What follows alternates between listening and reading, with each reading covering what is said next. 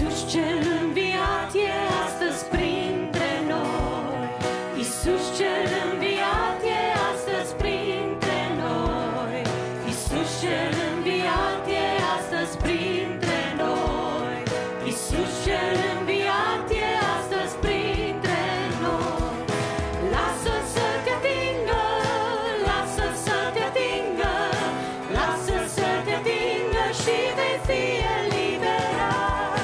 Lasă să te atingă, lasă să te atingă, lasă să te atingă și vei fi eliberat. Mormântul lui Iisus și astăzi este gol. Mormântul lui Iisus și astăzi este gol. Mormântul lui Iisus și astăzi este gol. Mormântul lui Iisus și astăzi este gol. Lasă să te atingă, lasă să te atingă, lasă să te atingă și vei fi eliberat. Lasă să te atingă, lasă să te atingă, lasă să te atingă și vei fi eliberat. Iisus Hristos revine, ia ca să ne ia.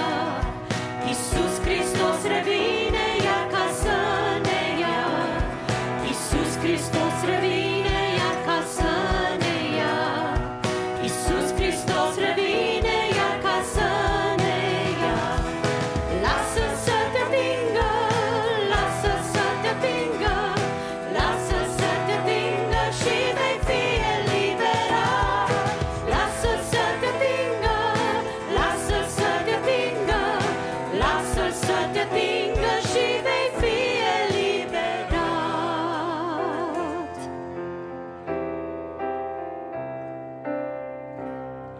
E viu, mormântul lui e gol.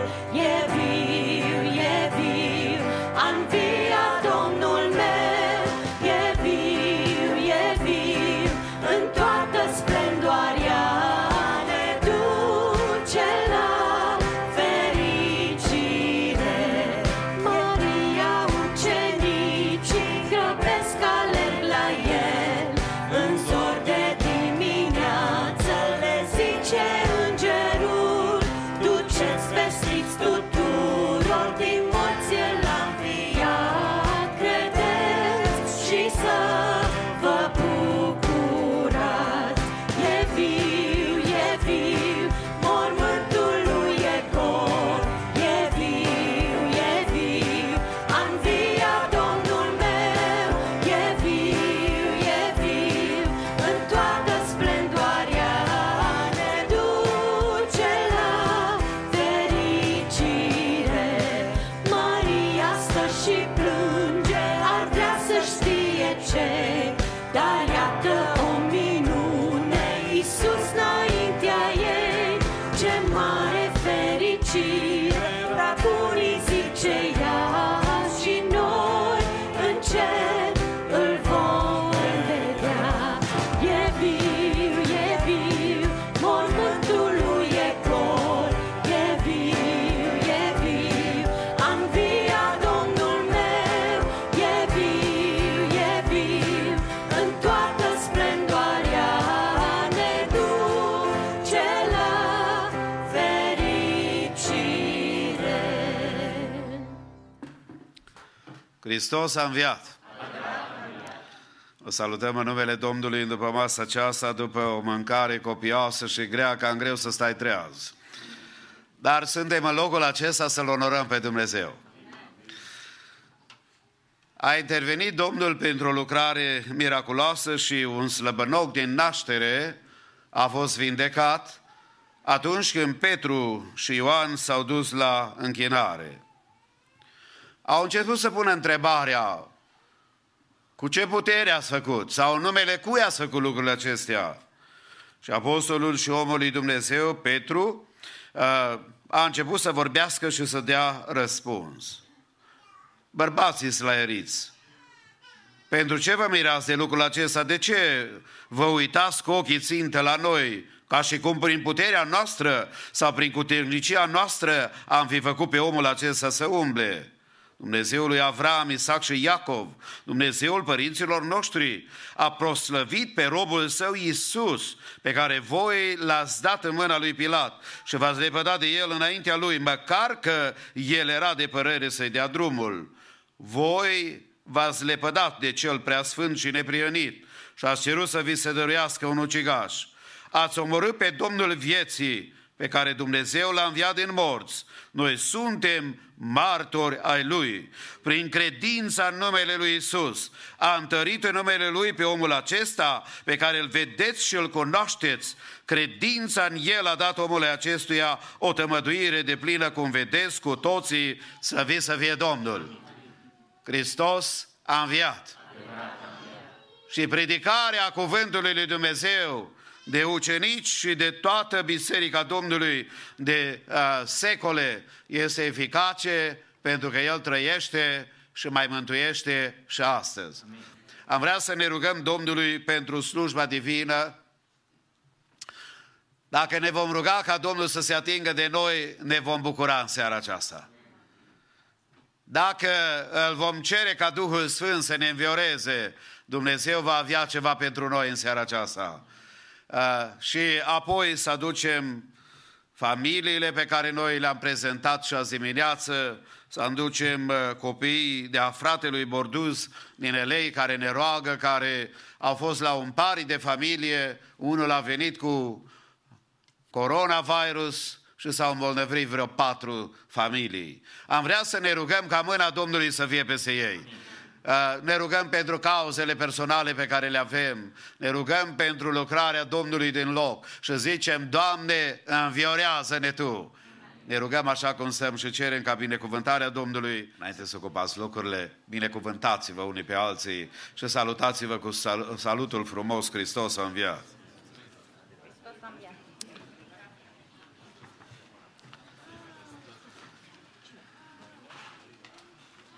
Vă salutăm în numele Domnului și dorim ca părtășia noastră în seara aceasta să fie sub binecuvântarea lui Dumnezeu, ceea ce avem siguranța că unde sunt 2 sau 3, Domnul este în mijlocul lor.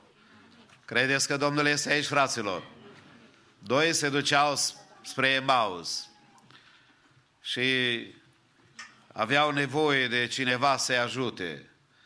Nu știu ce frații vor predica în seara aceasta, dar simt că trebuie să spun treaba aceasta. Și erau tare dezamăgiți. Dar Domnul a venit lângă ei și a început să vorbească cu ei. În seara aceasta, Doamne, vorbește și cu noi. Avem nevoie de un cuvânt de la Tine, de o călăuzire de la Tine, de o îndreptare de la Tine. De aceea, haide să ne închinăm Domnului împreună cu corul mixt, solo prin sora Mihaela Zarzu, orchestra laudă numele Domnului și apoi ascultăm primul mesaj al serii prin fratele Dariu Mois, pe care dorim din toată inima Domnul să-l folosească.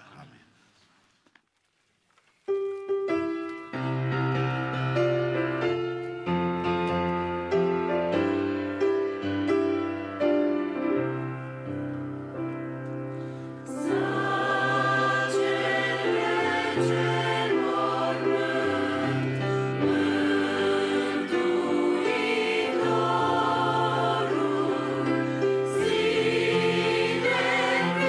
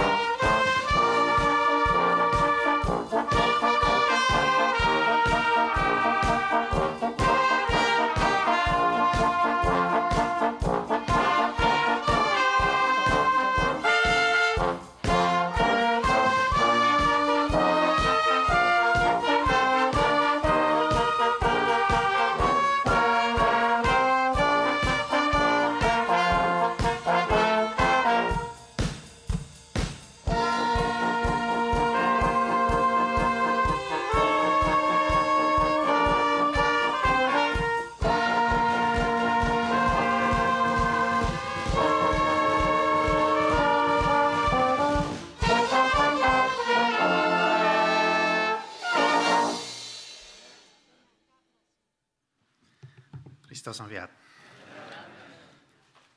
So today we're celebrating the resurrection of our Redeemer, Jesus Christ. And I do want to say, in case you're not sure why that's a big deal, because last year, Easter was canceled thanks to COVID-19. The Easter, it is a big deal, and I don't think we often think about why, but I do want to remind people and remind ourselves, and myself, that the reason Easter is a big deal is because right now in heaven there is a man seated at the right hand of God. Yes. And I think that's super important. We often forget, and we think, Jesus, God is sitting in heaven. But a couple of sermons ago I preached about the fact that that wouldn't be such a big deal. Jesus, the Son of God, was seated in heaven before. But now, today, Jesus, the Son of Man, is sitting in heaven. And that's a big deal. Because that's our hope, that we, as men, will be able to one day be in heaven before the God, which is something we cannot do right now. I think it's super important to keep in mind the essence of what we are celebrating really. And in case you want that verse, I pulled it up because I think it's such a wonderful verse. It's Mark chapter 14, verse 60, where the high priest stood up in the midst of the court and asked Jesus, "Have you no answer to make? What is that? What is it that these men testify against you?" But he remained silent and made no answer. Again, the high priest asked him, "Are you Christ, the Son of the Blessed?" And be mindful of what Jesus answered. He says, "I am, and you will see the Son of Man seated at the right hand of the power and coming with the clouds of heaven." So very important. He doesn't say, "and you will see the Son of the Blessed," like the priest mentioned. But since we are talking about the resurrection, I had it on my heart. Maybe this would have been a better sermon for a Thursday night, but when the Holy Spirit impresses this upon you, you go with it. And I think Eddie opened it this morning with exactly what I'm going to be speaking about, so that is no coincidence to me. And if you weren't here this morning, Eddie began talking about the next generation, but I think it's this generation as well, that we're going to be dealing with quite a few things, and one of those things I want to address today. The title of the sermon is "The Road to Resurrection is Paved with Temptation." And if you have your Bibles, you can open to Luke 22, Luke chapter 22, and I'm going to read starting at verse 40. Let's go ahead and stand just for the reading, the 6 verses. Luke 22, verse 40 through 46. It says, And when he came to the place, he said to them, "Pray that you may not enter into temptation." And he withdrew from them about a stone throw and knelt down and prayed, saying, "Father, if you are willing, remove this cup from me. Nevertheless, not my will, but yours be done." And there appeared to him an angel from heaven, strengthening him. And being in agony, he prayed more earnestly, and his sweat became like great drops of blood falling down to the ground. And when he arose from prayer, he came to the disciples and found them sleeping for sorrow. And he said to them, "Why are you sleeping? Rise and pray that you may not enter into temptation." You may be seated. So I want to answer 3 questions and obviously go a little bit in depth. But what temptation was Jesus really talking about? That's the essence of this, one of the things that you can pull out of this passage. Then the second thing is this temptation something that we're going to be dealing with? And third is, how do we overcome? Because that's obviously very important. So first of all, we notice that Jesus goes to the Mount of Olives in the Garden of Gethsemane, as we know, and he wants to pray. That was something he did regularly, it says in the verse 39, which I didn't read. And in other passages that relate this story, we know that Jesus left 8 of the disciples to pray, and then he took with him just 3 of them. He went a little further, and then he left even those 3 to pray by themselves, and then he went and prayed by himself. And then, again, the question is, what temptation was Jesus talking about? Because he says, and when he came to the place, whatever the place was, he said to them, "Pray that you may not enter into temptation." And so we can get some clues by answering a few questions from the text. Did the disciples pray? Did the disciples pray? The answer is, well, maybe they prayed, but not enough. So the answer is probably not enough anyways. Did the disciples enter into temptation? The answer is yes. We'll look at that later. Did Jesus pray? Yes, he did. Did Jesus enter into temptation? The answer is no. Evidently, if he did, we wouldn't be having this discussion probably. And so the same temptation that Jesus was talking about, or the temptation that Jesus was talking about was the same that both him and his disciples were going to be tempted with that night. And in fact, Jesus allured to this temptation multiple times throughout his ministry. And the temptation that Jesus was talking about is the temptation of abandoning God's will. And we can see that from reading the text further out. When Jesus is being tempted, and you can see that from his prayer, and he says, Father, remove this cup from me, if that's a possibility. Nevertheless, your will be done, which was in line with, and I'll repeat this later, which was in line with the Lord's Prayer. The Lord's Prayer begins with, let's remember, our Father who is in heaven, hallowed be thy name, thy will be done. That is the overarching thing about in that prayer. Thy will be done, your kingdom come, thy will be done. And then Jesus, just like he said in the prayer, he instructs his disciples to pray that they may not be led into temptation. And so Jesus following his own prayer right there.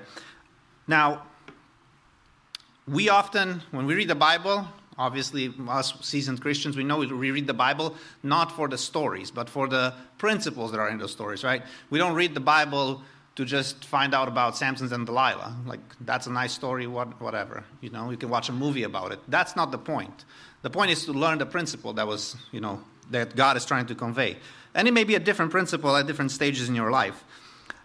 We look at Jesus because Jesus, or some of the things that Jesus did, should be done in our life. For example, Jesus was born, and we're born.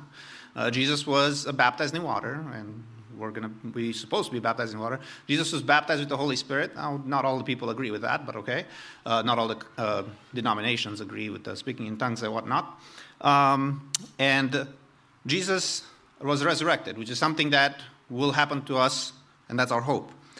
And now the next question is, now that we know what temptation Jesus was talking about, and that is the temptation of I guess you could see it in two different views: disobeying God, or not doing God's will. Either one of those. Now that we know that that's what he's talking about, we want to look at how does that temptation apply to us today? Because I think that's the important part. Oftentimes we read the Bible, like I said, and we want to take something from the text and see how it applies to us. The disciples were tempted to leave Jesus, and yes, they failed. They all abandoned him. Now, Jesus knew that.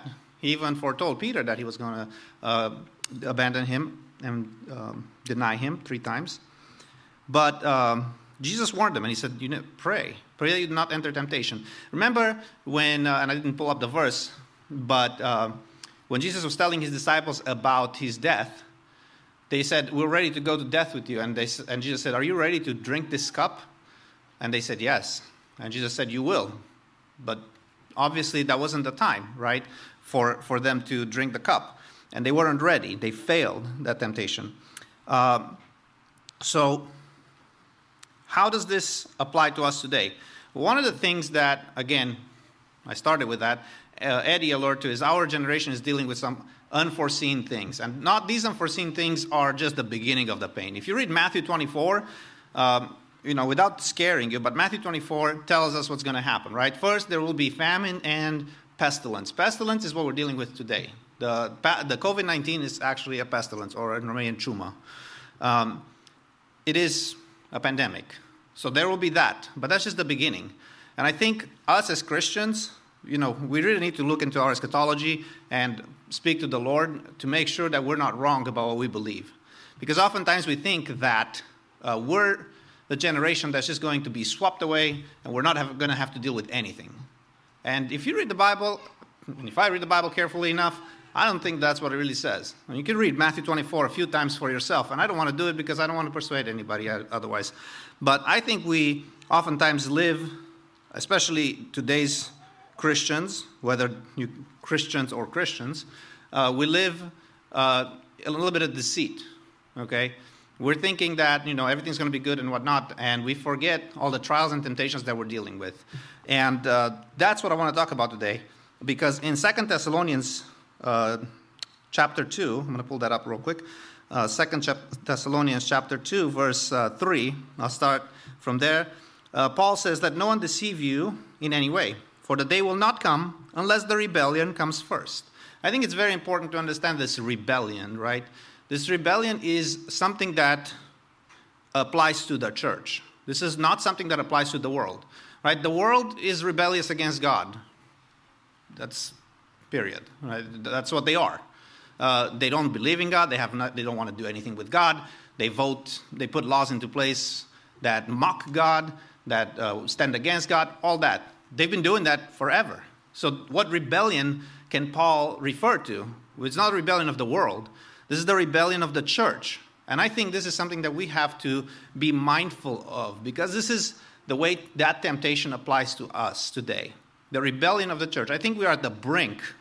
And again, I'm saying this, and I think, it may be a year, maybe 10, but it doesn't matter.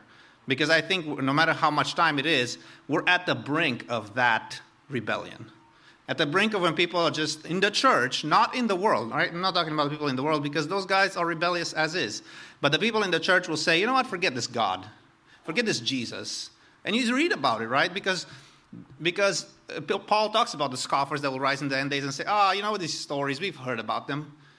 Who heard about these stories? People in the world?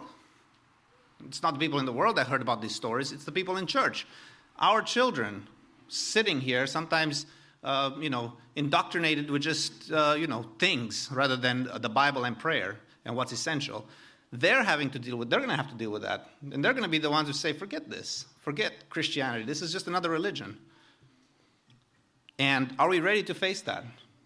That's the temptation that we are facing. The disciples were facing the temptation of abandoning Christ in his heart, at his hardest, and when he was in the physical body. We're facing the temptation of abandoning Christ right before his coming. And I think it's super important for us to take things seriously, because oftentimes, like I said, we just sing our way, and the devil's not happier for us to just, babble and sing and not be mindful of what we're doing. Sing, pray, give lip service to God, but nothing from the heart. And that's exactly what happened to the disciples. They were so full of sorrow. If you read carefully the text, because you do have to read it carefully, it says they fell asleep because of sorrow. They were so worried about Jesus. They're like, man, what's happening? And they couldn't process, right? They couldn't think about praying. What they did is they just kept worrying, and all of a sudden, it was late at night. They fell asleep.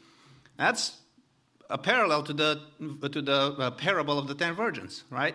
Some of them just fell asleep. Well, all of them actually fell asleep, but some of them were wise to have oil and some were not. So let's just be mindful of this temptation that we're facing, because I believe that it's upon us. It is upon us. And I think, like Eddie mentioned, and me and him didn't talk really about this, I think that the leaders, but even anybody and everybody who's a Christian today, not a Christian, but an actual genuine Christian who seeks the Lord, I think they should be very mindful of this knocking event that's at our doors. What that event is the great apostasy. That's what is known, as Paul says in 2 Thessalonians, pull that up again, the rebellion of the church. And the next point is, how are we going to handle this? Right? How are we going to handle this? Because we can't be dumb Christians, okay? That's what we would be. If we just close our eyes and think this is not going to happen. The Bible is clear that it's going to happen. If anybody's not clear, is a person who doesn't read the Bible, who doesn't read it carefully anyways. If you just read it to be read, then, oh well.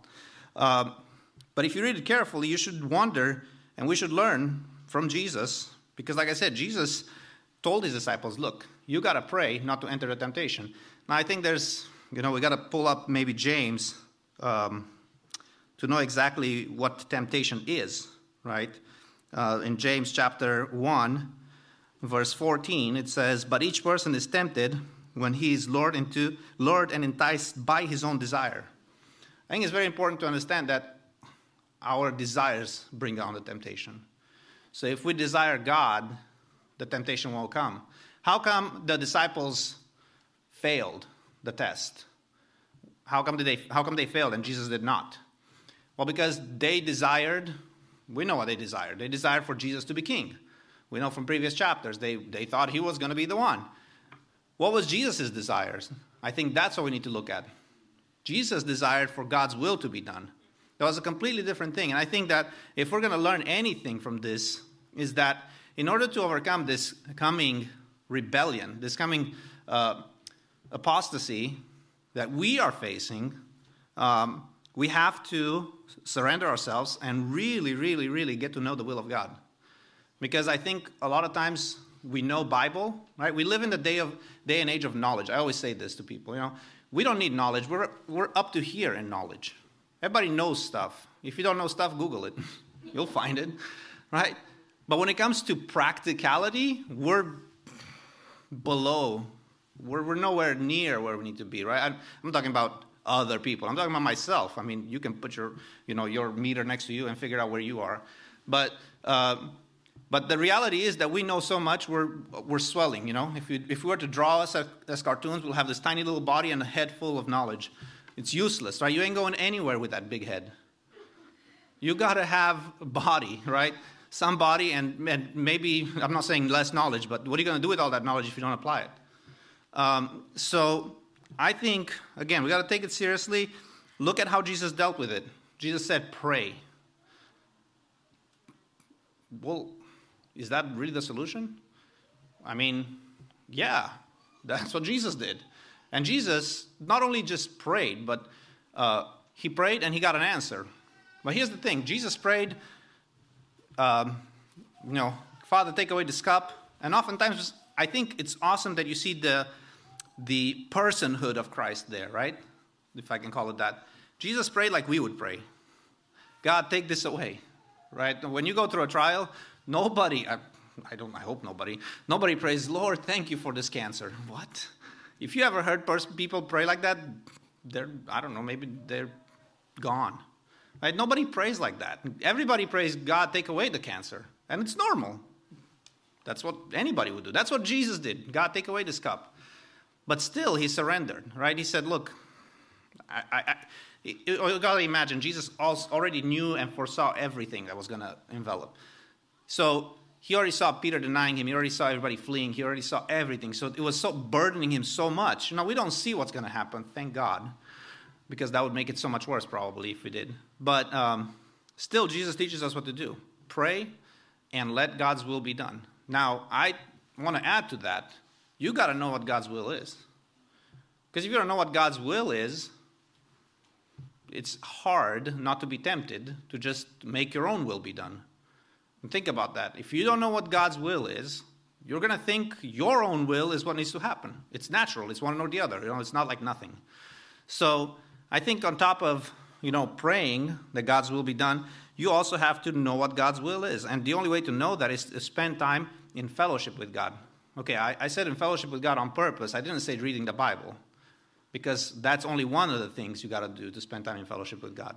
Reading the Bible is one thing that you got to do. There's other things that that I don't think I have to tell you, because I think the Holy Spirit is there working on your heart, telling you exactly what you need to do to know God's will.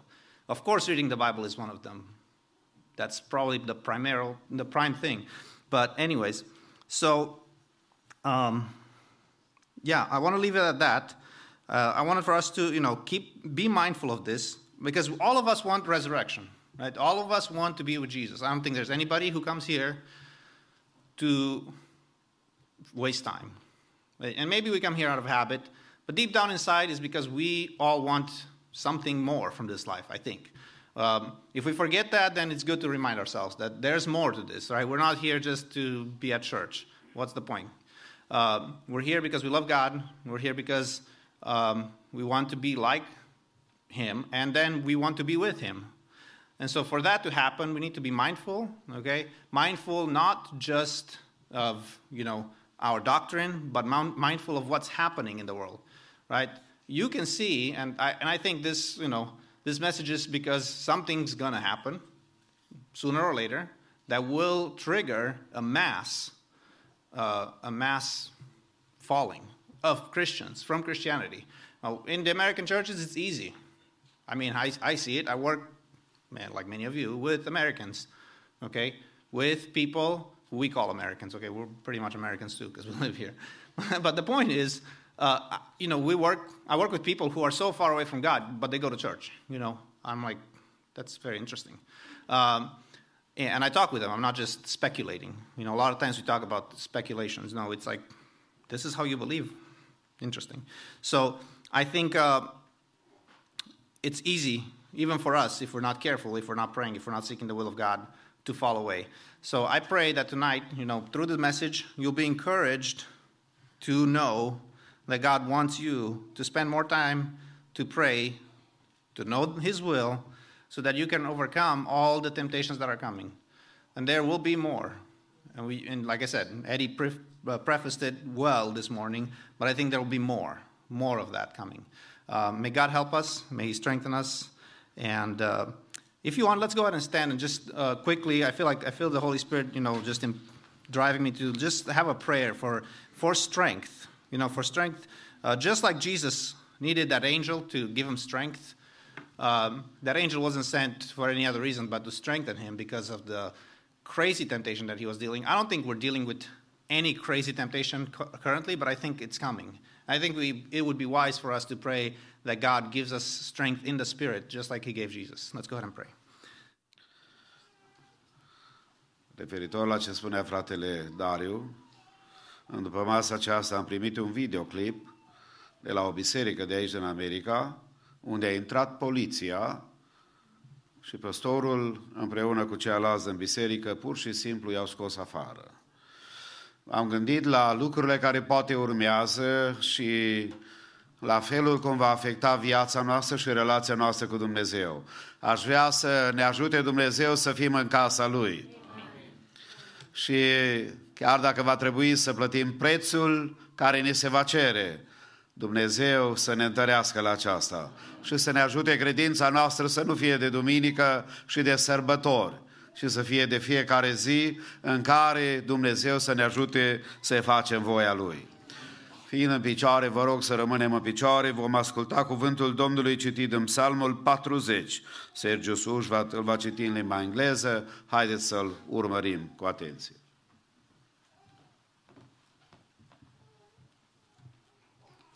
Psalms chapter 40. I waited patiently for the Lord. He inclined to me and heard my cry. He drew me up from the pit of destruction and out of the murky bog, and set my foot upon a rock, making my steps secure. He put a new song in my mouth, a song of praise to our God. Many will see and fear, and put their trust in the Lord. Blessed is the man who makes the Lord his trust, who does not turn to the proud, to those who go astray after a lie. You have multiplied, O Lord my God, your wondrous deeds and your thoughts towards us. None can compare with you. I will proclaim and will tell of them, yet they are more than can be told. In sacrifice and offering you have not delighted, but you have given me an open ear. Burnt offerings and sin offerings you have not required. Then I said, Behold, I have come. In the scroll of the book it is written of me. I will delight to do your will, O my God. Your will, your law is within my heart. I have told the glad news of deliverance in the great congregation. Behold, I have not resisted my lips, as you know, O Lord. I have not hidden your deliverance within my heart. I have spoken of your faithfulness and your salvation. I have not concealed your steadfast love and your faithfulness from the great congregation. As for you, O Lord, you will not restrain your mercy from me. Your steadfast love and your faithfulness will ever preserve me. For evils have encompassed me beyond numbers. My iniquities have overtaken me, and I cannot see. They are more than the hairs on my head. My heart fails me. Be pleased, O Lord, to deliver me. O Lord, make haste to help me. Let those be put to shame and disappointed altogether who seek to snatch away my life. Let those be turned back and brought to dishonor, who delight in my hurt. Let those be appalled because of their shame, who say to me, Aha, aha. But may all who seek you rejoice and be glad in you. May those who love your salvation say continually, Great is the Lord. As for me, I am poor and needy. But the Lord takes thought for me, and you are my help and my deliverer. Do not delay, O my God. Amen.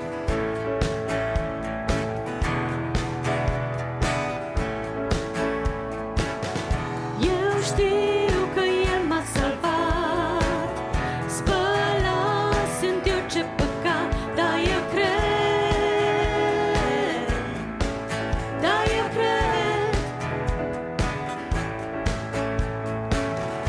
El inima mi-a spălat și rana mi-a vindecat, dar eu cred,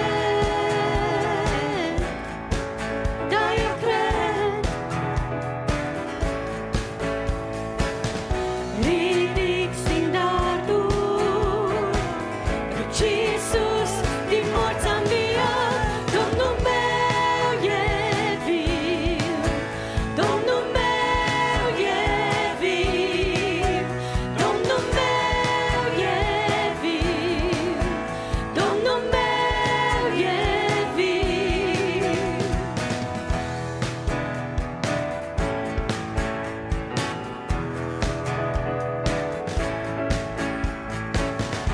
Eu știu că El m-a salvat, spălat sunt de orice păcat, dar eu cred,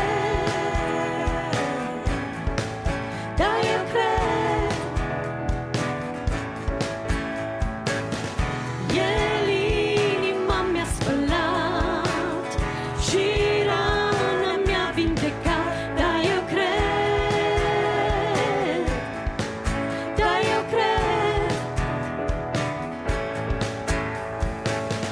ridic standardul, căci Iisus din morți a înviat. Domnul meu e viu, Domnul meu e viu, Domnul meu e viu, Domnul meu e viu, Domnul meu e viu, Domnul meu e viu, Domnul meu e viu, Domnul meu e viu.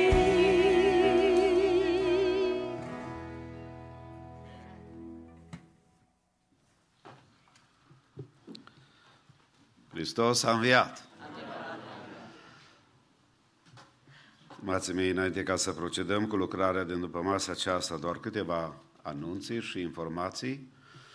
Mulțumim lui Dumnezeu că încă o dată avem privilegiul ca să sărbătorim și să ne amintim cu drag de învierea Domnului, care este un eveniment istoric, dar este și o realitate trăită de noi prin prezența Duhului Sfânt în viețile noastre. Și de asemenea ne bucurăm că putem anul acesta să fim în casa de închinare. Dumnezeu să ne protejeze și în viitor și să ne poarte de grijă. Apoi, programul de întâlniri al săptămânii va fi cel care este obișnuit cu întâlnirile grupurilor de studiu biblic de luni, marți, grupurile care fac repetiție, the worship teams, miercuri, serviciu divin de peste săptămână, paralel corul de tineri și corul de copii, joi corul mixt și un worship team de asemenea are repetiție cu fratele Dariu și vineri întâlnirea tineretului. Pe lângă celelalte, cu ajutorul Domnului, vineri seara la ora 7 va fi prima întâlnire a conducerii bisericii în formula nouă, cu noul bord ales al bisericii pe care zicem Dumnezeu să-i binecuvinteze. Și desigur anticipăm cu drag duminica viitoare, duminică de închinare și de apropiere de Domnul, duminică dimineața de la ora 10 și după masă de la ora 6. Stimații mei, deschidem lista aceasta pentru botez, pentru cei care sunt pregătiți să încheie legământ cu Domnul prin botezul în apă. Dacă sunt persoane care doresc să încheie legământ cu Domnul, îi rugăm să ia legătura cu noi. Orchestra glorifică numele Domnului, un grup de verișori vor lăuda pe Domnul cu o cântare, corul mixt și apoi lucrarea Domnului va continua după masa aceasta.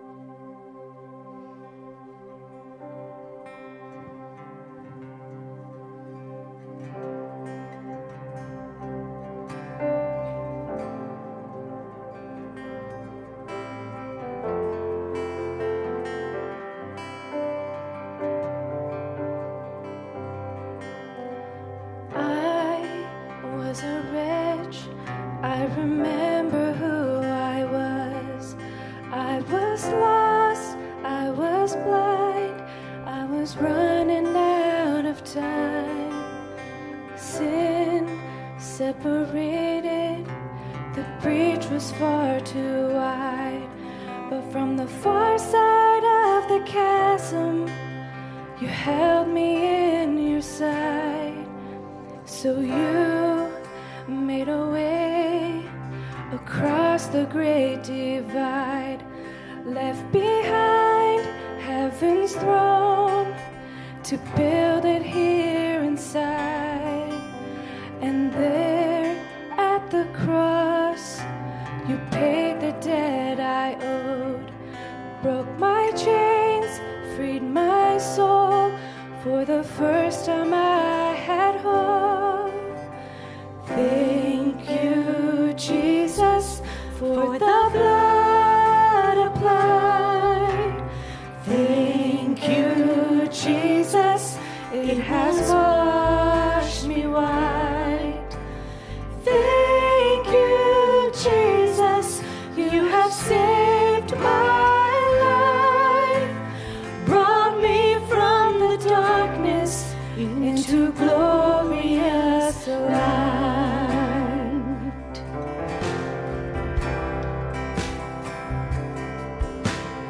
You took my place, laid inside my tomb of sin. You were buried for 3 days, and then you walked right out again.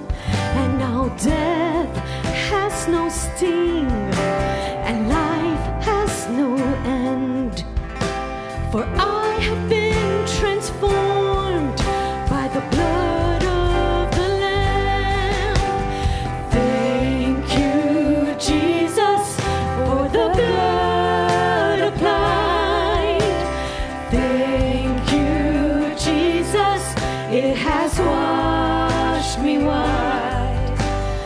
Thank you, Jesus, you have saved my life, brought me from the darkness into glorious light. There is nothing stronger than the wonder-working power of the blood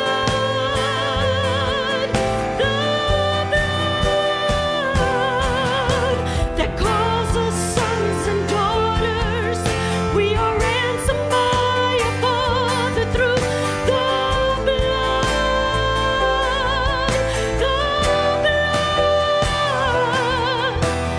There is nothing stronger than the wonder-working power of the blood.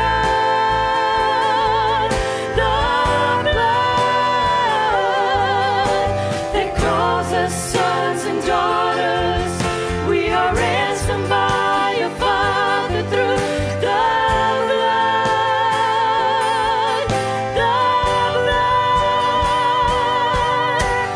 Thank you, Jesus, for the blood applied. Thank you, Jesus, it has washed me white. Thank you, Jesus, you have saved my life,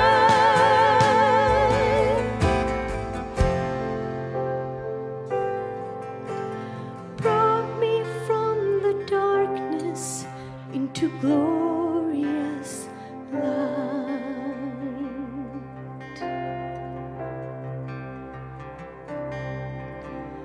Glory to his name. Glory to his name. There to my heart was the blood applied.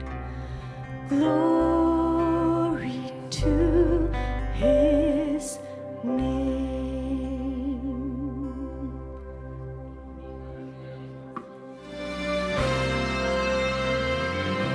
A treia zi de când muri, dar se spunea că va învia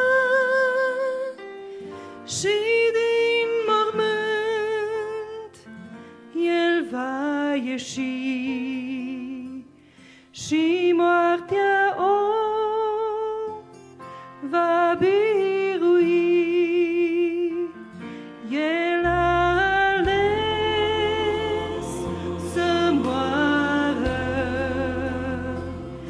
prin dragoste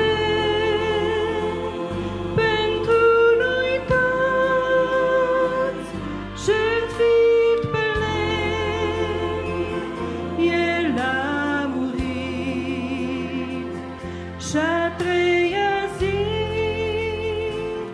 a înviat. El a înviat în Ierusalim, Cel ce era Fiul Celui Sfânt, dăruind victoria. El a înviat în Ierusalim.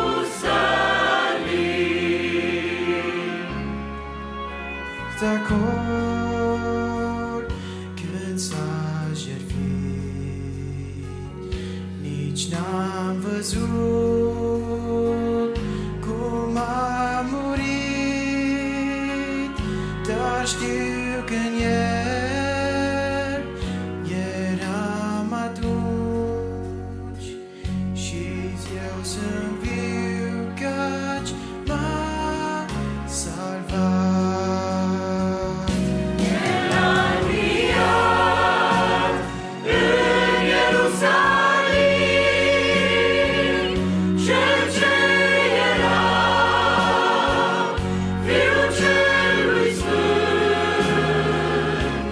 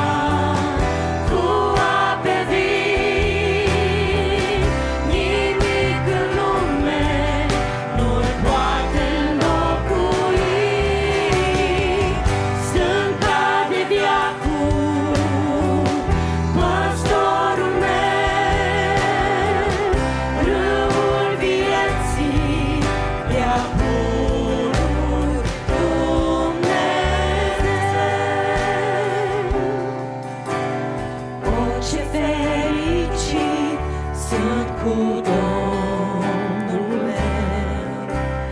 Nicăieri în lume nu-i altul ca și El. El e mai de preț decât tot ce am. El e slava mea, El comoara mea în veci. Cea de n-ar mai fi râul pe pământ. El e râul vieții mele, limpede și sfânt. Niciodată El nu va seca și voi bea din El. El voi bea din El mereu. El e fântâna cu ape vii. Nimic în lume nu-l poate înlocui. Stânca de veacuri, păstorul meu, râul vieții de-a purut Dumnezeu.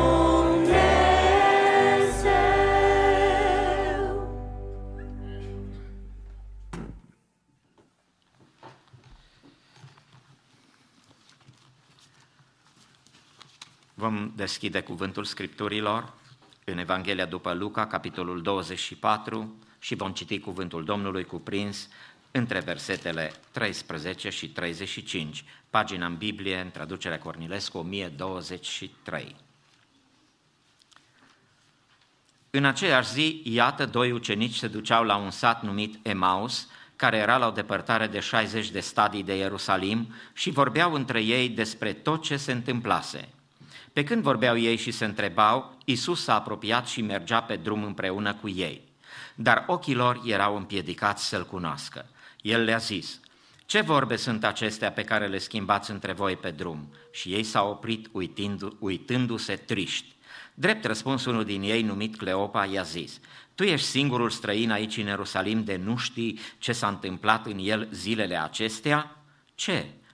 Le-a zis el. Și ei i-au răspuns: ce s-a întâmplat cu Iisus din Nazaret, care era un proroc puternic în fapte și în cuvinte înaintea lui Dumnezeu și înaintea întregului norod. Cum preoții cei mai de seamă și mai marii noștri l-au dat să fie osândit la moarte și l-au răstignit. Noi trăgeam nădejde că El este acela care va izbăvi pe Israel, dar cu toate acestea, iată că astăzi este a treia zi de când s-au întâmplat aceste lucruri. Ba încă niște femei de ale noastre ne-au pus în uimire. Ele s-au dus dis de dimineață la mormânt, nu i-au găsit trupul și au venit și au spus că ar fi văzut și o vedenie de îngeri care ziceau că El este viu. Unii din cei ce erau cu noi s-au dus la mormânt și au găsit așa cum spuseseră femeile, dar pe El nu l-au văzut.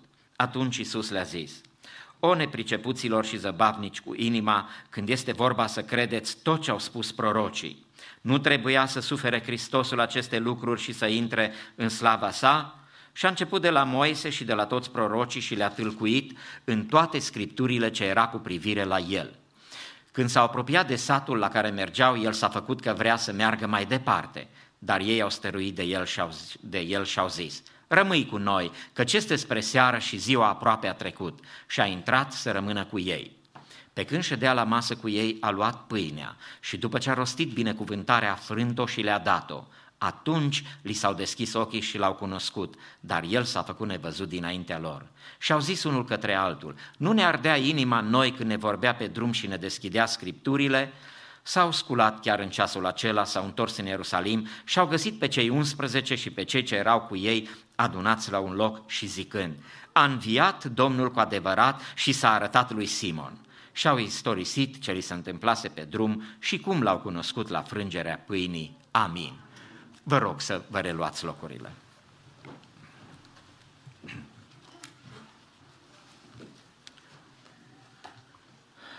Cu adevărat este o bucurie deosebit de mare pentru noi ca în seara aceasta să ne găsim în casa lui Dumnezeu într-o zi de sărbătoare, în ziua învierii Domnului nostru Iisus Hristos. Este o zi de bucurie. Aș vrea să spunem cu toții din toată inima, Hristos a înviat.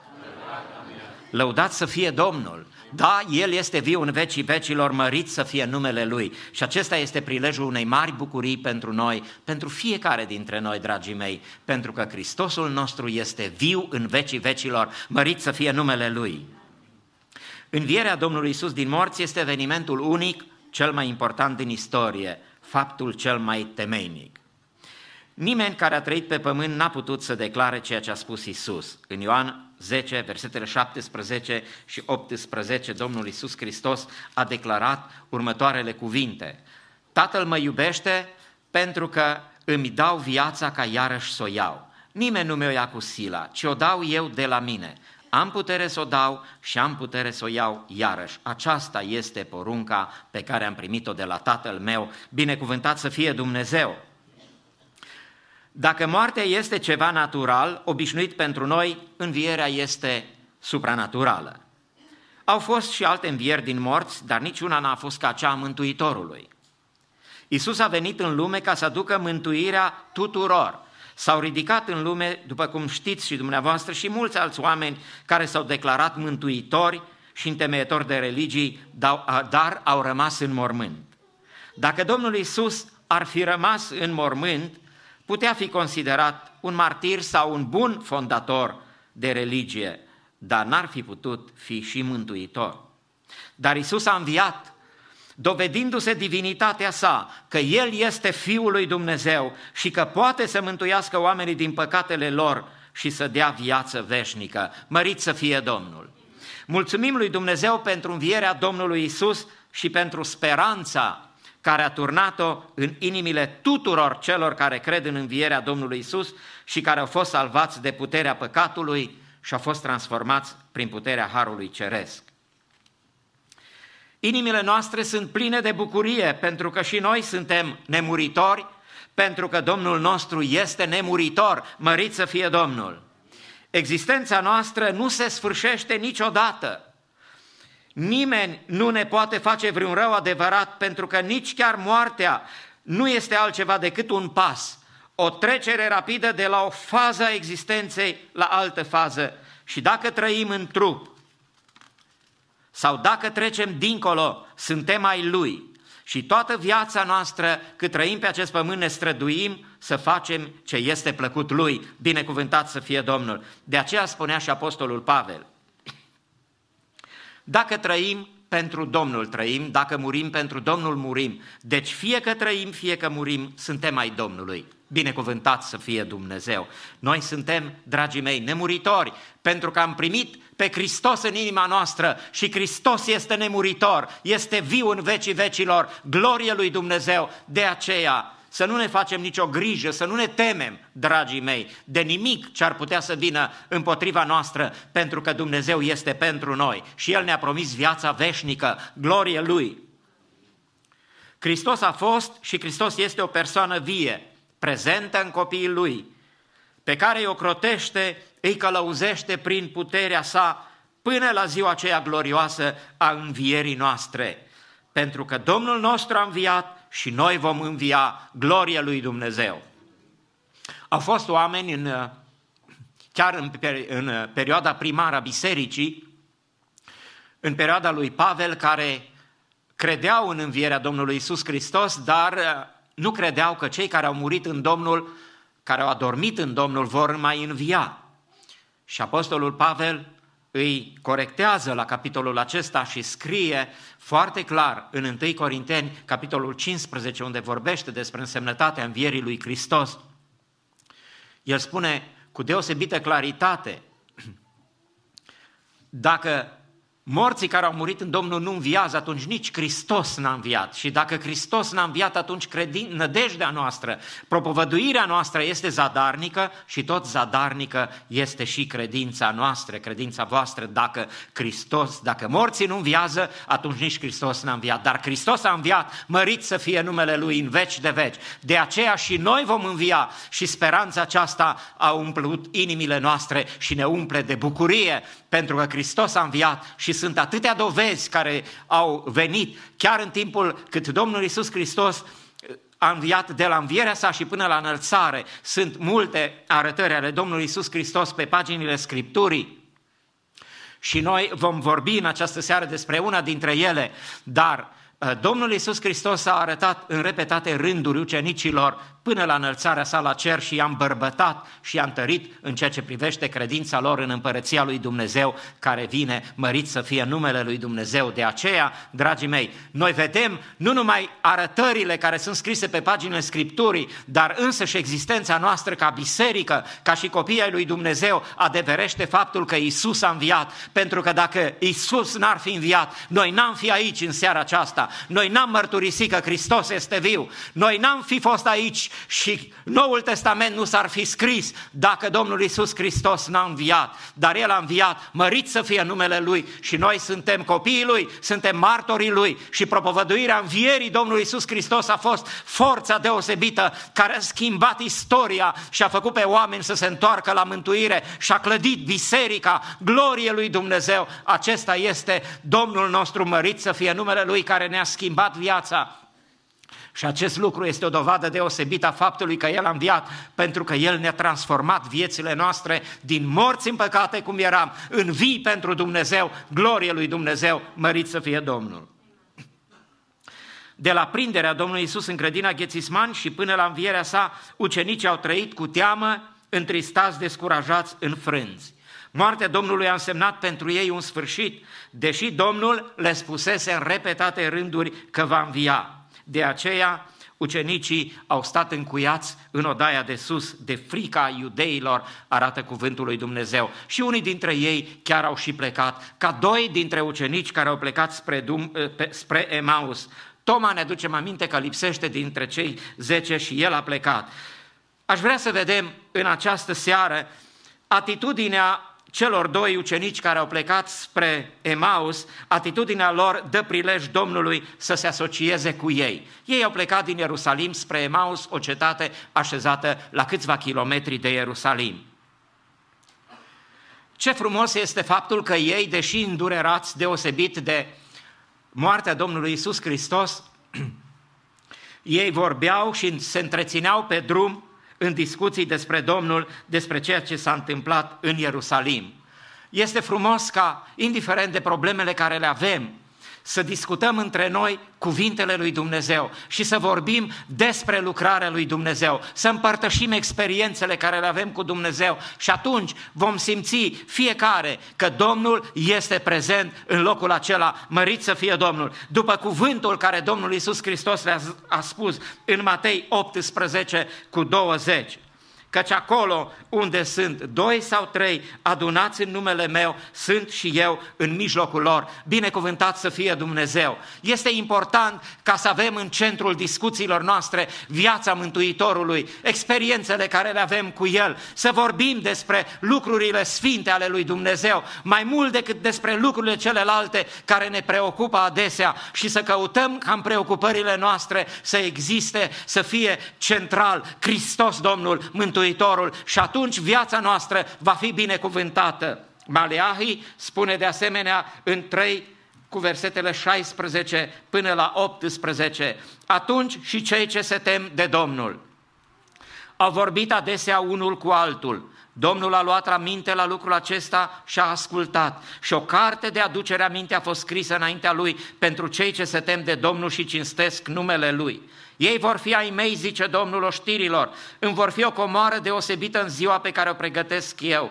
Voi avea milă de ei cum are milă un om de fiul său care îi slujește. Și veți vedea din nou atunci deosebirea dintre cel neprihănit și cel rău, dintre cel ce slujește lui Dumnezeu și cel ce nu îi slujește. Iată cât de important este ca atunci când ne întâlnim unii cu alții să vorbim între noi lucrurile lui Dumnezeu, lucrurile sfinte, să ne îmbărbătăm în cuvântul lui Dumnezeu și să ne întărim, căci Domnul este prezent cu noi în discuția noastră și în ceruri se scrie o carte de aducere aminte, binecuvântat să fie Dumnezeu. Ucenicii îl iubeau pe Domnul Iisus Hristos, dar inima lor era tristă, Era tristă pentru că n-au crezut în totalitate cuvântul Domnului. Domnul cunoștea inima lor, a auzit discuția lor și a vrut să-i scoată din tristețea lor.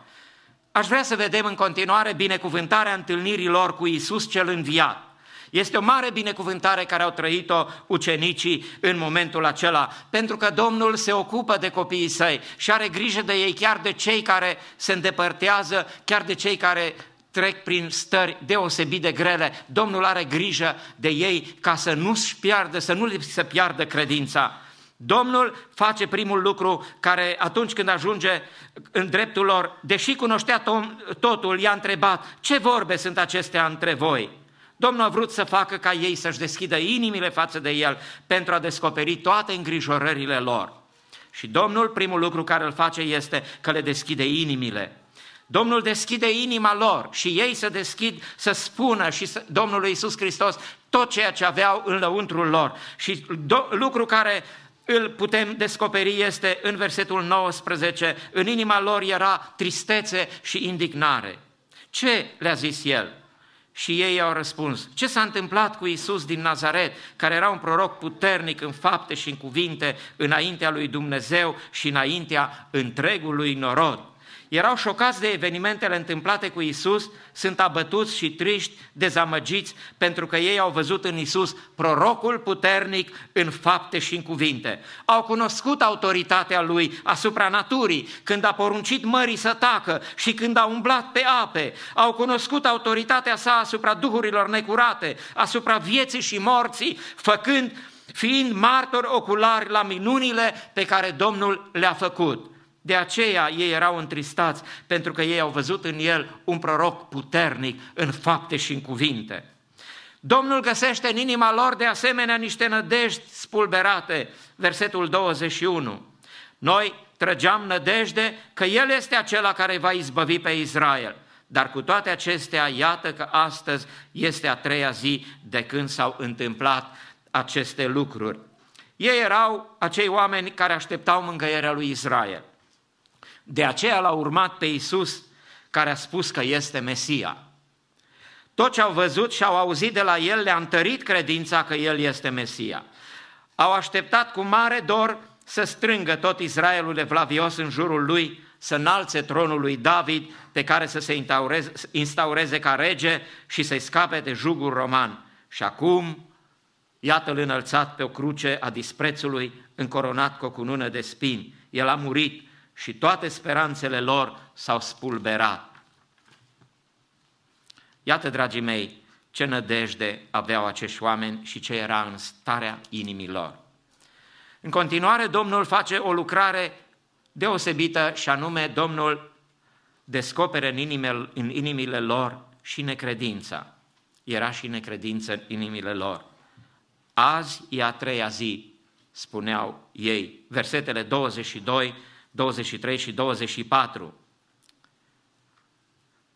Ba încă niște femei de ale noastre ne-au pus în uimire. Ele s-au dus dis de dimineață la mormânt, nu i-au găsit trupul și au venit și au spus că ar fi văzut și o vedenie de îngeri care ziceau că el este viu. Unii dintre cei ce erau cu noi s-au dus la mormânt și au găsit așa cum spuseseră femeile, dar pe el nu l-au văzut.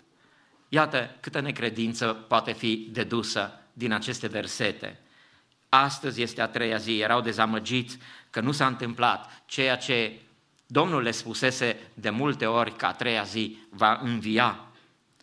Și chiar despre arătările care s-au produs în Ierusalim, femeile care au fost la mormânt, care s-au întâlnit cu Domnul Iisus Hristos înviat și care s-au dus și le-au spus, le-au mărturisit despre lucrul acesta, ei au rămas în dubiu, au rămas n-au crezut lucrul acesta și chiar spusele celor doi ucenici, Petru și Ioan, care au fugit la mormânt, care s-au uitat în mormânt, care au văzut fâșiile adunate și au spus că nu l-au găsit în mormânt. Ei au rămas foarte nedumeriți de faptul că Domnul Iisus Hristos n-a înviat. Ei nu au crezut aceste cuvinte.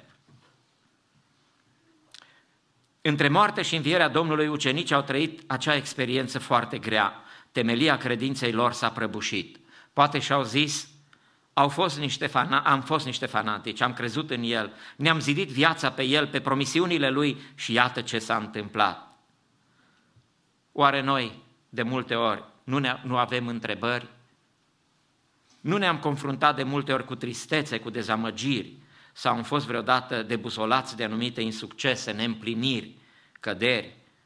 Și pe noi vrăjmașul vrea să ne intimideze în orice vreme. Nimeni nu ne înțelege, spunem de multe ori. Poate Domnul nu mă mai ascultă, vărsăm lacrimi, tristețea ne doboară. Vedem că viața noastră se prăbușește. Nu mai avem nicio speranță pentru viitor. Dar Iisus ne vine în ajutor. Ca și celor doi în drum spre Emaus, ca și lui Toma, ca să nu îi se piardă credința.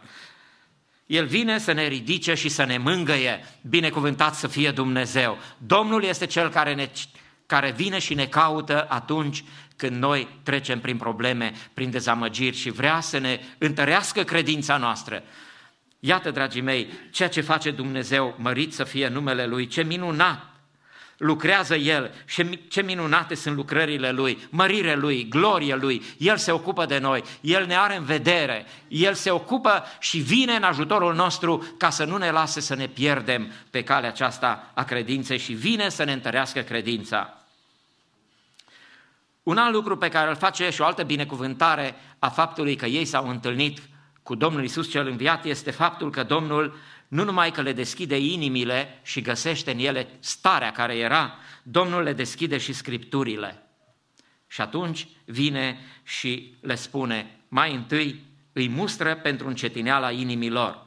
Când e vorba de a crede tot cuvântul lui Dumnezeu, aici să subliniem cuvântul tot. Noi trebuie să credem cuvântul lui Dumnezeu în totalitate și Domnul îi mustră o nepricepuților și zăbavnici cu inima când este vorba să credeți tot ceea ce au spus prorocii, de la versetul 25 la 26. Nu trebuie să sufere Hristosul aceste lucruri și să intre în slava sa și a început de la Moise și de la toți prorocii și l-a tâlcuit în toate scripturile ce era cu privire la El. Domnul Iisus Hristos, sunt convins că le-a vorbit despre suferința și moartea sa, care erau prevestite în Vechiul Testament, începând de la Genesa, în Cartea Psalmilor, în proroci. Și Domnul le-a vorbit despre jertfele levitice, poate, care ținteau spre Domnul Iisus Hristos. Psalmul 22, în care David, cu 1000 de ani înainte, el scrie și vede jertfa Domnului Iisus Hristos, îl vede lucrarea de la cruce foarte exact, aproape ca și cum ar fi fost acolo. Apoi le vorbește din Isaia 53 și multe alte lucruri din cartea lui Dumnezeu le-a arătat despre suferințele sale, despre moartea sa, despre învierea sa, Psalmul 16, care a fost un psalm mesianic scris de David, tot cu referire la Domnul Iisus Hristos, pe care David îl vede înviat, mărit să fie numele lui Dumnezeu. Cât de prețios și de minunat a fost când el le descoperea Scripturile. Cuvântul arată că inima lor le ardea de dragostea și focul cuvintelor și pline de căldură ale Domnului, mărit și binecuvântat să fie Dumnezeu. Da, Domnul Iisus Hristos vine și le deschide Scripturile și inimile lor sunt pline de dragoste, pline de focul iubirii lui Dumnezeu. Ei înțeleg atunci Scripturile și Domnul mai face atunci o lucrare în continuare cu ei. Domnul le deschide ochii să-L vadă și să-L recunoască pe El. Ucenicii ajung la Emaus și Iisus vrea să plece mai departe, dar lucrul acesta îl face pentru că dorea din partea lor o reacție și ucenicii simt această atașare deosebită față de Cel ce le deschis Scripturile și îl invită să rămână cu ei. Versetul 29 spune Scriptura, dar ei au stăruit de El și au zis, rămâi cu noi, căci este spre seară și ziua aproape a trecut, și a intrat să rămână cu ei. Domnul acceptă invitația lor pentru că are o mare bucurie să aibă pe ai săi cu sine, să-i învețe și să-i facă fericiți. Domnul se bucură ori de câte ori noi dorim să avem părtășie cu El, ori de câte ori dorim să rămână cu noi, Domnul Iisus se bucură. De aceea și în Apocalipsa 3:20, cuvântul Domnului spune în felul următor, iată, eu stau la ușă și bat, dacă aude cineva glasul meu și deschide ușa, voi intra la el, voi cina cu el și el cu mine. Mărit să fie Domnul! Domnul este acela care vrea să intre și să rămână cu noi. El este gata să rămână cu noi întotdeauna când noi îl chemăm. Suntem noi gata să-L primim pe Domnul întotdeauna în inimile noastre, în casele noastre și să-L rugăm pe El să cineze cu noi, să-L rugăm pe El să aibă părtășie cu noi, să ne cerceteze casele, familiile noastre, viața noastră și să ne dea un mai mare elan pentru a merge pe calea lui Dumnezeu. În versetul 30 arată cuvântul Domnului că pe când ședea cu ei la masă, a luat pâinea și după ce a rostit binecuvântarea, a frânt-o și le-a dat-o. Domnul Iisus a procedat în momentele acelea întocmai cum procedase și la cină și în alte împrejurări când a înmulțit pâinile și atunci ei l-au recunoscut pe Domnul Iisus Hristos, poate au văzut semnele cuielor în mâinile Lui și în momentul acela spune Scriptura că ei atunci li s-au deschis ochii și l-au cunoscut și El s-a făcut nevăzut dinaintea lor. Ucenicii l-au cunoscut pe Domnul când au stat la masă cu El. Ce minunat este ca să avem părtășie cu Domnul și să venim întotdeauna la masa Domnului, pentru că în locul acesta unde stăm la masă cu Domnul, fie din cuvântul lui Dumnezeu, fie la masa care El a instituit, o cina Domnului până la sfârșit, să stăm cu Domnul la masă, ori de câte ori venim și stăm în părtășie cu Domnul și îl rugăm pe Domnul să rămână cu noi, El ne dă posibilitatea să-L cunoaștem mai mult. Ne deschide ochii spirituali ca să putem să-L cunoaștem pe El și să ne apropiem de El mai mult. Mărit să fie Domnul! O, ce minunată este lucrarea lui Dumnezeu! Aș dori din toată inima ca Dumnezeu să ne ajute să rămână cu noi, să rămână în viața noastră, să-L invităm să fie cu noi întotdeauna, în fiecare zi și cred că facem lucrul acesta. Doresc ca Dumnezeu să ne binecuvinteze și să ne ajute ca să putem să-L cunoaștem pe El mai mult.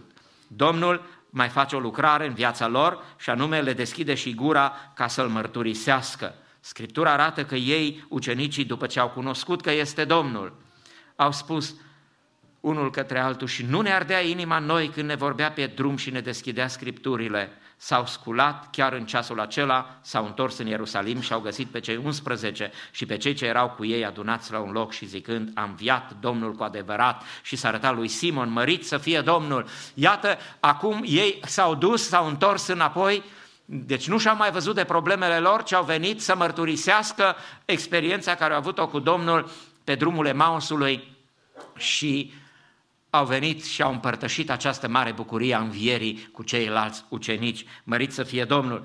O mare misiune îi așteaptă pe copiii lui Dumnezeu după ce îl cunosc pe El, după ce Domnul ne deschide ochii spirituali să-L cunoaștem și să ne apropiem de El mai mult. Avem datoria să-L mărturisim. Moartea și învierea Domnului erau împlinite și de acum începea o nouă lucrare în viața lor, aceea de a mărturisi la toate națiunile pământului, la toate neamurile, că păcatele oamenilor pot fi iertate în jertfa lui Hristos. Mărit să fie Domnul! Ei trebuiau să mărturisească Evanghelia, să proclame Evanghelia în numele lui Iisus Hristos, să proclame la toate națiunile până la marginile pământului că Iisus Hristos este calea, adevărul și viața și nu este altă cale spre Tatăl decât numai prin Domnul nostru Iisus Hristos. El este singura cale de salvare, singura cale de mântuire. Aceasta, dragii mei, este dorința lui Dumnezeu după ce El ne deschide ochii spirituali, după ce îl cunoaștem pe El, că El este viu în viața noastră, să mărturisim și altora despre dragostea Lui, despre iertarea în Hristos, Domnul, a păcatelor și posibilitatea intrării în viața veșnică datorită lui Dumnezeu, mărit să fie Domnul. De aceea și Apostolul Petru spunea în ziua Cincizecimii, nimeni altul nu este mântuire, căci nu s-a dat spre cer nici un alt nume în care să fim mântuiți decât în numele Domnului nostru Iisus Hristos, mărit să fie Domnul. Și să facem lucrul acesta, să propovăduim Evanghelia și altora și Dumnezeu să ne mântuiască pe toți. Domnul cel înviat aș dori să ne deschidă inimile noastre. Domnul să ne deschidă ochii spirituali și să ne deschidă și gura ca să-L putem mărturisi și să-i putem fi credincioși până la sfârșit. Și aș vrea să vedem în final, în concluzie, care a fost rugăciunea apostolului Pavel, care a fost dorința apostolului Pavel, apostolul neamurilor. El scrie în cartea Filipeni, capitolul 3, aș vrea să citesc de la versetul 4, el avea o dorință, un deziderat deosebit. Măcar că eu aș avea pricină de încredere chiar în lucrurile pământești, spune Pavel, dacă altul crede că se poate încrede în lucrurile pământești, eu și mai mult. Eu care sunt tăiat împrejur a 8-a zi din neamul lui Israel, din seminția lui Beniamin, evreu din evrei, în ce privește legea fariseu, în ce privește râvna prigonitor al bisericii, cu privire la neprihănirea pe care o dă legea fără prihană, dar lucrurile care pentru mine erau câștiguri, le-am socotit ca o pierdere din pricina lui Hristos. Ba încă și acum privesc toate aceste lucruri ca o pierdere față de prețul nespus de mare al cunoașterii lui Hristos, Iisus, Domnul meu. Pentru El am pierdut toate și le socotesc ca un gunoi ca să câștig pe Hristos și să fiu găsit în El, nu având o neprihănire a mea pe care mi-o dă legea, ci aceea care se capătă prin credința în Hristos, neprihănirea pe care o dă Dumnezeu prin credință. Și uitați dezideratul care îl avea el, dorința lui mare era aceea, și să-L cunosc pe El și puterea învierii Lui și părtășia suferințelor Lui și să mă fac asemenea cu moartea Lui, ca să ajung cu orice chip, dacă voi putea, la învierea din morți. Aceasta doresc să fie și dorința noastră și rugăciunea noastră, să-L cunoaștem pe Dumnezeu și să cunoaștem puterea învierii Lui. Și mă rog ca Duhul lui Dumnezeu să umple ființele noastre și să ne ajute ca să fim vii pentru Hristos pentru totdeauna, ca să ajungem în finalul călătoriei noastre la învierea din morți, să fim pentru totdeauna cu Domnul, pentru că Domnul ne-a asigurat de lucrul acesta, că dacă El a înviat și noi vom învia, mărit să fie Domnul. Avem această nădejde deosebită. Te întreb, prietenul meu, fratele meu, care poate încă nu te-ai întors, care poate încă nu te-ai decis să faci legământ cu Domnul, te-ai împăcat cu Dumnezeu, ai viața veșnică asigurată, ai asigurată mântuirea, învierea, știi sigur că vei fi pentru totdeauna cu Domnul în împărăția sa, te chem să-L primești în inimă ca mântuitor personal și să lași ca Dumnezeu să înnoiască viața ta și să fii și tu unul dintre acei mântuiți care vor spune și care spun cu tărie în vremea aceasta, Hristos a înviat, mărit să fie Domnul, Domnul să fie binecuvântat. Amin. Hristos a înviat. Am vrea să venim în această rugăciune înaintea Domnului și să recunoaștem că și noi călătorim ca cei doi spre Emaus. Deși poate că am fost cu el 3 ani și jumătate, am ascultat învățăturile, încă n-am ajuns la nivelul acela spiritual de a crede tot ce a spus. Privind în oglinda vieții noastre spirituale, recunoaștem că suntem într-un proces de maturizare, de creștere și mulțumim Domnului că El merge alături de noi. În zilele cele mai frumoase ale vieții, mulțumim Domnului că El este cu noi. Dar mulțumim Tatălui Ceresc că și atunci când furtuna e cea mai intensă, El este lângă noi. Și atunci când inima ne este plină de bucurie și gura noastră laudă numele Domnului foarte ușor, dar și atunci când poate suntem cercetați de boală, de suferință, de necaz, de încercări deosebite, mulțumim Domnului că El stă lângă noi și că viața noastră este prețioasă în ochii Lui. Așa cum a celor doi care au plecat dezamăgiți spre Emaus, adesea avem nevoie și noi ca Domnul să asculte durerea pe care o avem, să ne stimuleze creșterea spirituală, să ne ajute să înțelegem voia Tatălui Ceresc. Și dacă celor doi li s-a aprins așa de mult încrederea în Dumnezeu, încât au spus unul către altul, deși asta e doar ce eu îmi imaginez, nu putem să ținem vestea aceasta bună doar pentru noi. ne întoarcem să spunem și la alții. Aș vrea ca la încheierea slujbei divine din seara aceasta Dumnezeu să pună și noi o asemenea râvnă.